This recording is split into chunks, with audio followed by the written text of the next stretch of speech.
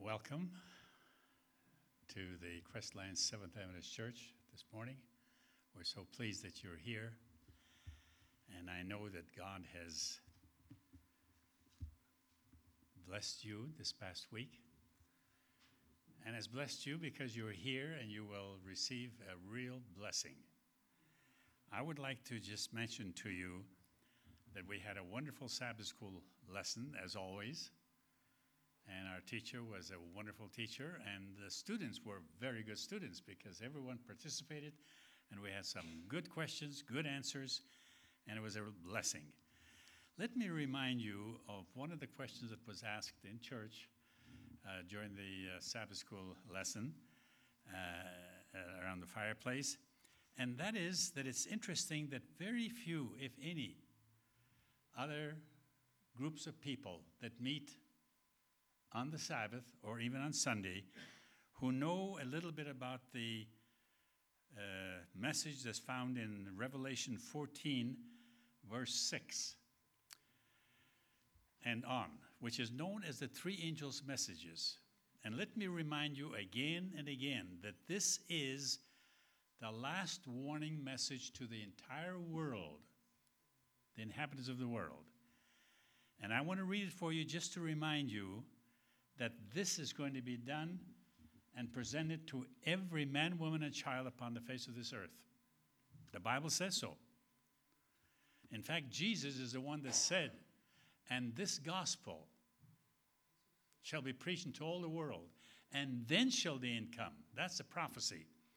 And it says, "And I saw another angel flying in the midst of heaven, having the everlasting gospel to preach unto them that dwell in the air, on every nation, kindred, tongue, and people, saying with loud voice," not just quiet, but a loud voice, "Fear God and give glory to him, for the hour of his judgment is come, and worship him that made heaven and earth and the sea and the fountains of water."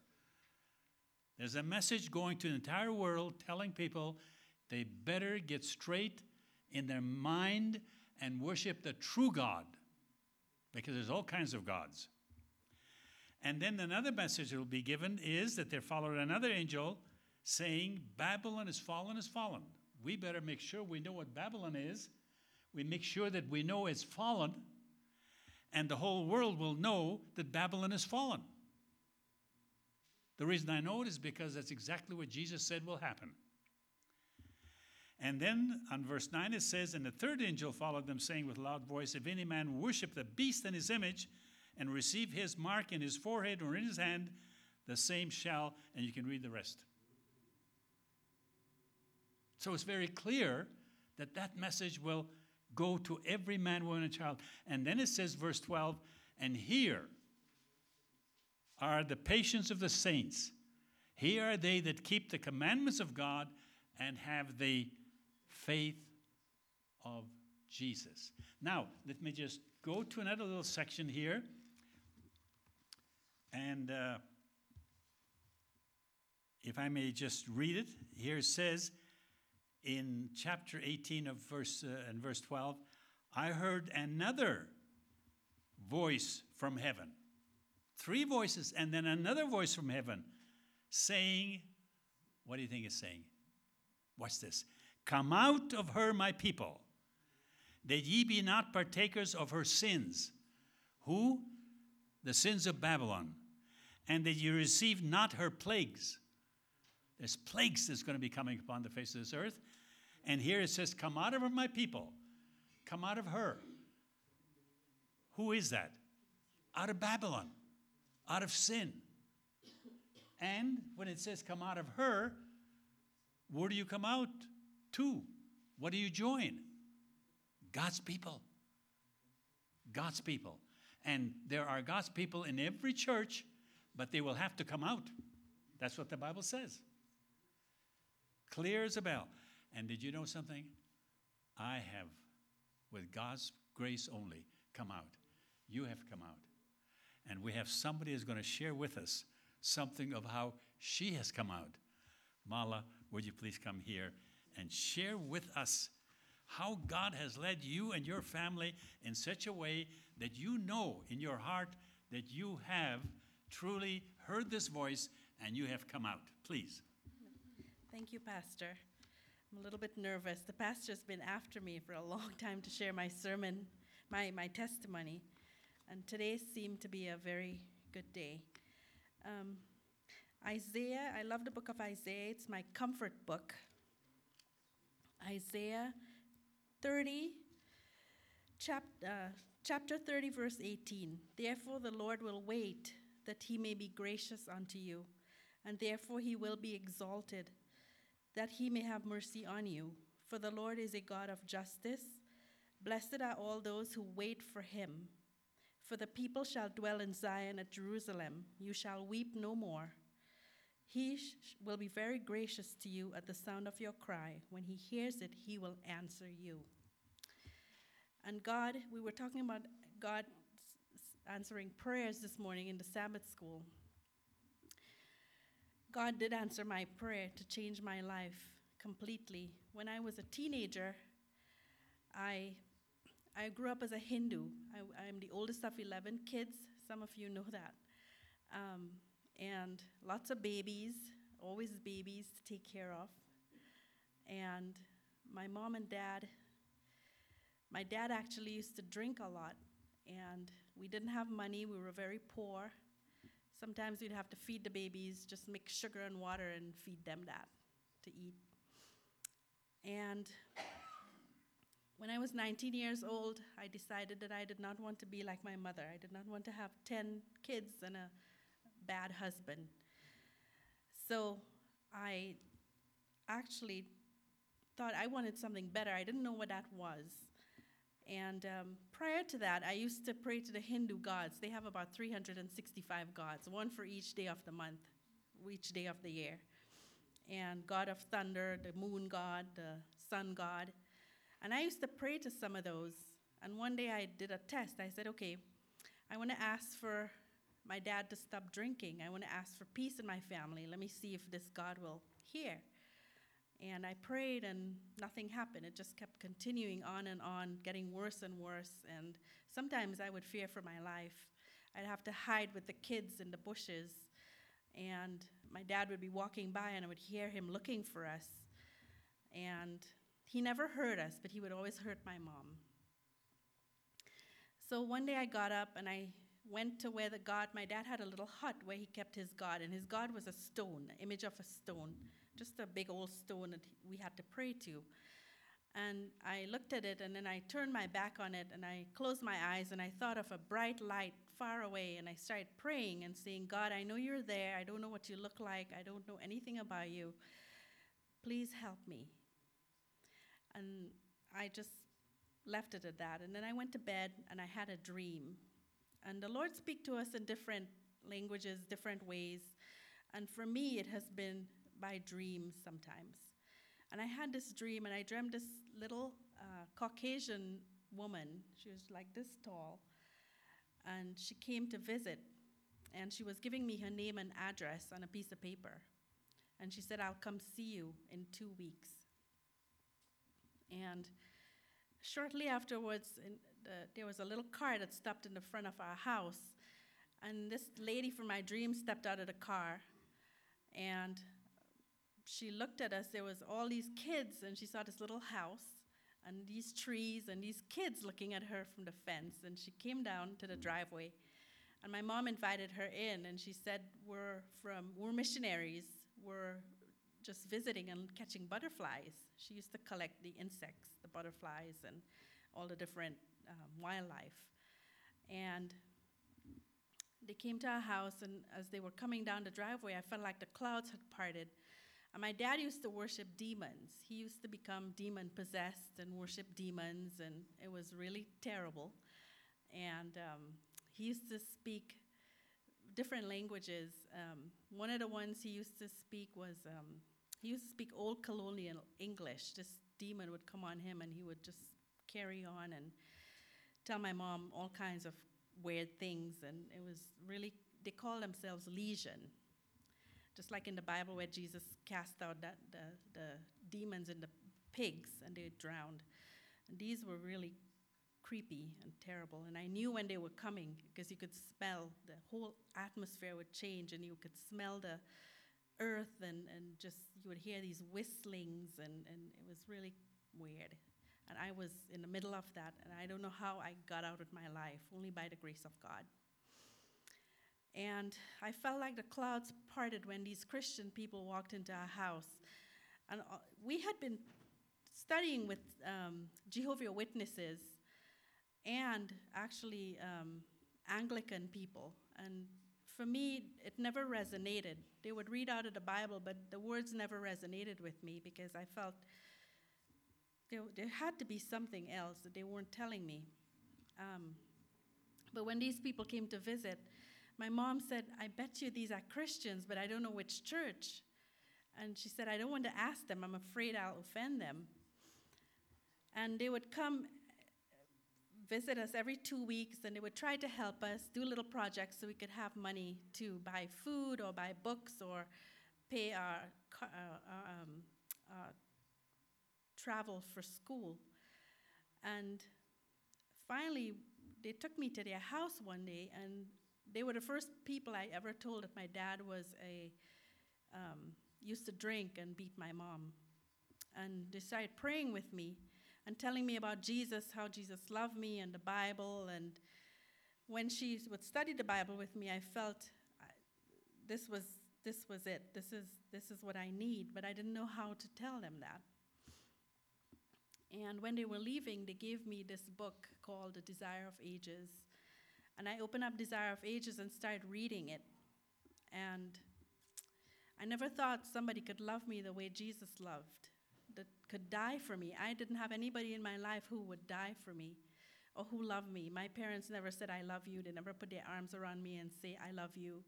No affection, nothing. It was always, chores and kids. And I used to hide. I used to go take a book and just go hide and read my book and don't, try to get away from it. But I always knew I needed something. I wanted something better. And they talked about love at their house, and I never knew what that was until I read about Jesus. And I would hide and read that book because the dad would get really upset if he heard us singing hymns. My mom used to sing hymns. And long ago, when she was a kid, she used to go to a Seventh-day Adventist church. We didn't know that until afterwards I became a Christian. And she knew those hymns, those Advent hymns she would sing when my dad was away. And if he would hear her singing, he would get really upset. And I would hide and read Desire of Ages, where Sister White talks about the love of Jesus and how he died for us and how he loves us. And if ever you have a doubt about Jesus' love, please read that book. I know most people do not like to hear about Ellen White, but she, like we were saying this morning, she is like a guide, a help for us to understand God and God's word. And she herself said that she is not the guide. She's not the Bible. That people should read God's word. But for me, the Desire of Ages was powerful. It talked about someone who loved me more than anyone ever loved me. And I put that away, and I would hide the book. And then my friends left, the missionaries left Trinidad, and they came back here to the States. And they asked me if I'd like to go to school. And this time I was 19 years old, and I had dreams to go to college, but there was no hope of that because my father was too poor. And I said, sure, I'd like to go, but if I go, if it's a Christian school, I know I'll become a Christian, and I'm afraid my father would hurt me. And they said, well, let's pray about it. So they prayed, and it came where I got the opportunity to attend Caribbean Union College. I was born in Trinidad, in the Caribbean. A lot of people think I'm Indian because I look Indian, but I'm not Indian, I guess. I don't know. But I went to Caribbean Union College, and they had a week of prayer, and my roommate invited me to attend a week of prayer. And I said, I don't know if I want to go. And she said, just come, just for one night. So Friday night, I went to the week of prayer. And this old preacher was preaching, this elderly preacher was speaking, and as I was listening to him, it was like I saw a vision. I saw Jesus on the cross, on the stage, just right there on the cross. And my heart was broken to think that he was suffering for me and wanted me to be with him and wanted me to accept his love. And he spoke about the Sabbath and how wonderful it is to have a day of rest. He spoke about the love of God. And I learned a lot that night. And I went up forward. I couldn't help myself. I went forward. I said, I want to be baptized now, right this minute. And he said, okay, we'll baptize you next Sabbath. So the whole week I attended Week of Prayer. And then the following Sabbath, the preacher, prior to that, actually, that in the middle of the week, I had to go home because my mom had called and said she wanted to see me. So I told the pastor I was going home, and he said, okay, well, we'll pray for you because we know what you're going home to. And when I got home, my dad was waiting for me, and it's like nobody told him I was getting baptized, but he knew. And when he became demon-possessed, his eyes would get red, and he looked taller than he was, and it was a phenomenon I cannot explain. It's really interesting. And he said, you are in trouble. This, not my dad speaking to me, but a demon was speaking to me. I don't know quite what he said, but he made it sound like I will be destroyed and that I was in trouble with my family. And if my dad finds out about this, I'm no longer welcome there. This is not my home. And he started telling me all kinds of bad things. And then my dad kind of fell to the floor, and that was it. I just walked away. Before, I'd be really scared, but that day I was not scared. I was thinking I could face this. I could face anything with Jesus. And my mom heard I told her I was getting baptized, and I would sing hymns with her. I spent 2 days with her, and she was very happy, and she said, do that. Get baptized, accept Jesus, your life will be better. And plus, you don't ever want to come back home. She told me, don't ever come back home. Find something to do. Go away and never come back, because my life would be in danger. And it was very hard for her to give me up, because I was her main help. I was her main encouragement. For her to give up her oldest child, she didn't know what she was giving me up to, was a big sacrifice. So I went back to school, and the missionaries told me that I may be getting a chance to come to the States and to study. And if I get a visa, then that'll be God's will. So we prayed, and I'm making this really short, and I'm nervous too, so sorry. I did get a visa within a week to come to the States, and these same missionaries who was helping me actually knew my husband. Jim was working with the husband of the missionary, and Jim had asked them to pray for a wife for him, and so they were praying. And when I came over here, they introduced us, and that was 23 years ago. We got married. But my life changed completely. It was 4 years until I could see my dad again and see my mom again. And when I went back home, my dad loved Jim.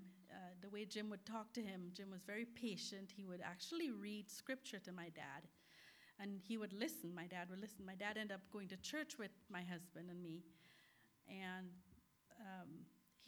Christmas, he asked us to read out of Matthew.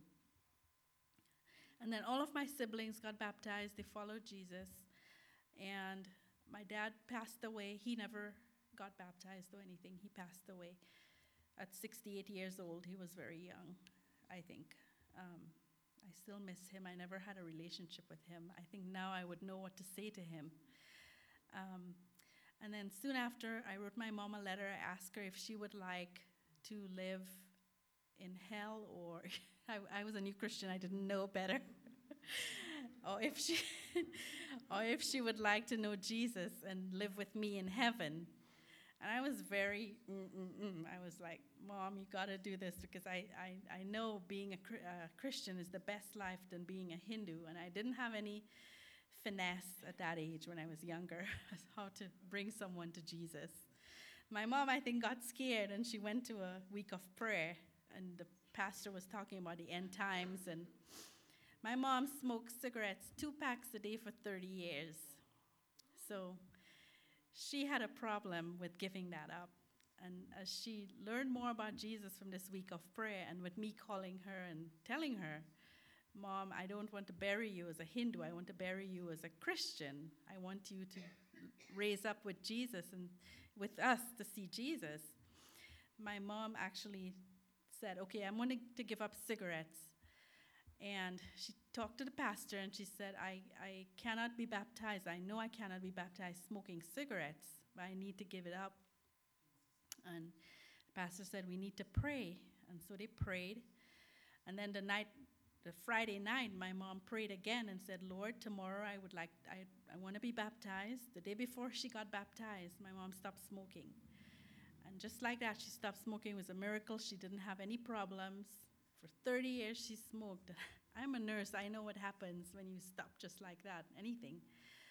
She was fine. God healed her. God took it away. And it's been almost 12 years now. She hasn't smoked any cigarettes. And she goes to church. She's a leader in her church. She loves Jesus.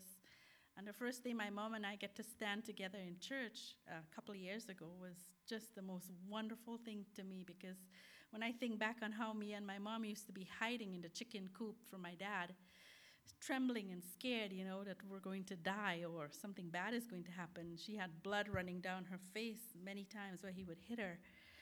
And I think, wow, we have surely come a long way, and you couldn't do that in this life without the Lord Jesus Christ. And I am very happy to be a Christian. I am not the perfect Christian. I have a bad temper. All kinds of bad things. I mean, when I'm at work, I have to go to the bathroom and kneel down and pray and ask God to help me, because you meet people who get on your nerves. And I'm not a very patient person, as my husband can testify. But I try. I try to be patient and I try to be loving, because that's what Jesus wants. And that's how I want to be like him. And if I have offended anybody in church, forgive me if I have not been patient. But I wanted to finish my testimony with this. And behold, this is in Revelation 22, verse 12. And behold, I am coming quickly, and my reward is with me, to give to everyone according to his work. I am the Alpha and the Omega, the beginning and the end, the first and the last. Blessed are those who do his commandments, that they may have the right to the tree of life and may enter through the gates into the city. But outside are dogs and sorcerers and sexually immoral and murderers and idolaters and whoever loves and practices a lie.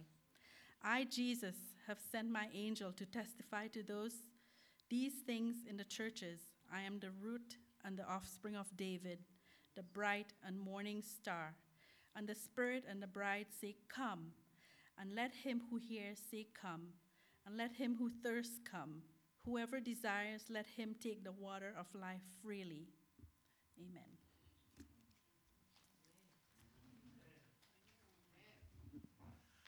How many of you have enjoyed it and got a blessing from it? Do you know that we have other people here that have stories like that too, and we will be asking you to share it, but we'd like to have the Holy Spirit impress you, and you just tell me that you would be willing to share your experience. I know one person has already told me that, so we will depend on you to let the Holy Spirit lead. You noticed that I earlier said, come out of her, my people. God has people that are in all areas, in all churches, even Hinduism, was it? And here God led in a marvelous way. Now I'm going to read for you a Bible verse that I want you to look at very carefully, because this is talking about you personally. Are you ready for it? It is found in Revelation 18:1. Here's what it says. And I saw another angel coming down from heaven. You know what an angel means? An angel, but also a message. Having great power, and the earth was lightened with his glory. Mala, that's the way God uses angels to lead you and me, to stand here and give a testimony, and that lightens the glory of God, because God is so great, so beautiful. And He wants all of us to have eternal life. And yet, as you read, not all will choose eternal life, because God made us with the power of choice. But He knows that the choices you make, you can't change the consequences of your choice. So we either have eternal life or we'll be destroyed eternally. Some people say we'll burn in hell forever and ever. That's not what the Bible talks about. And that's why we have people like you and I to be together, encourage each other, pray for each other, and that is composed of God's people. Let's pray. Our Heavenly Father, we thank you for the experience that you've given each one of us and the way you're leading each one of us to be restored back to your image.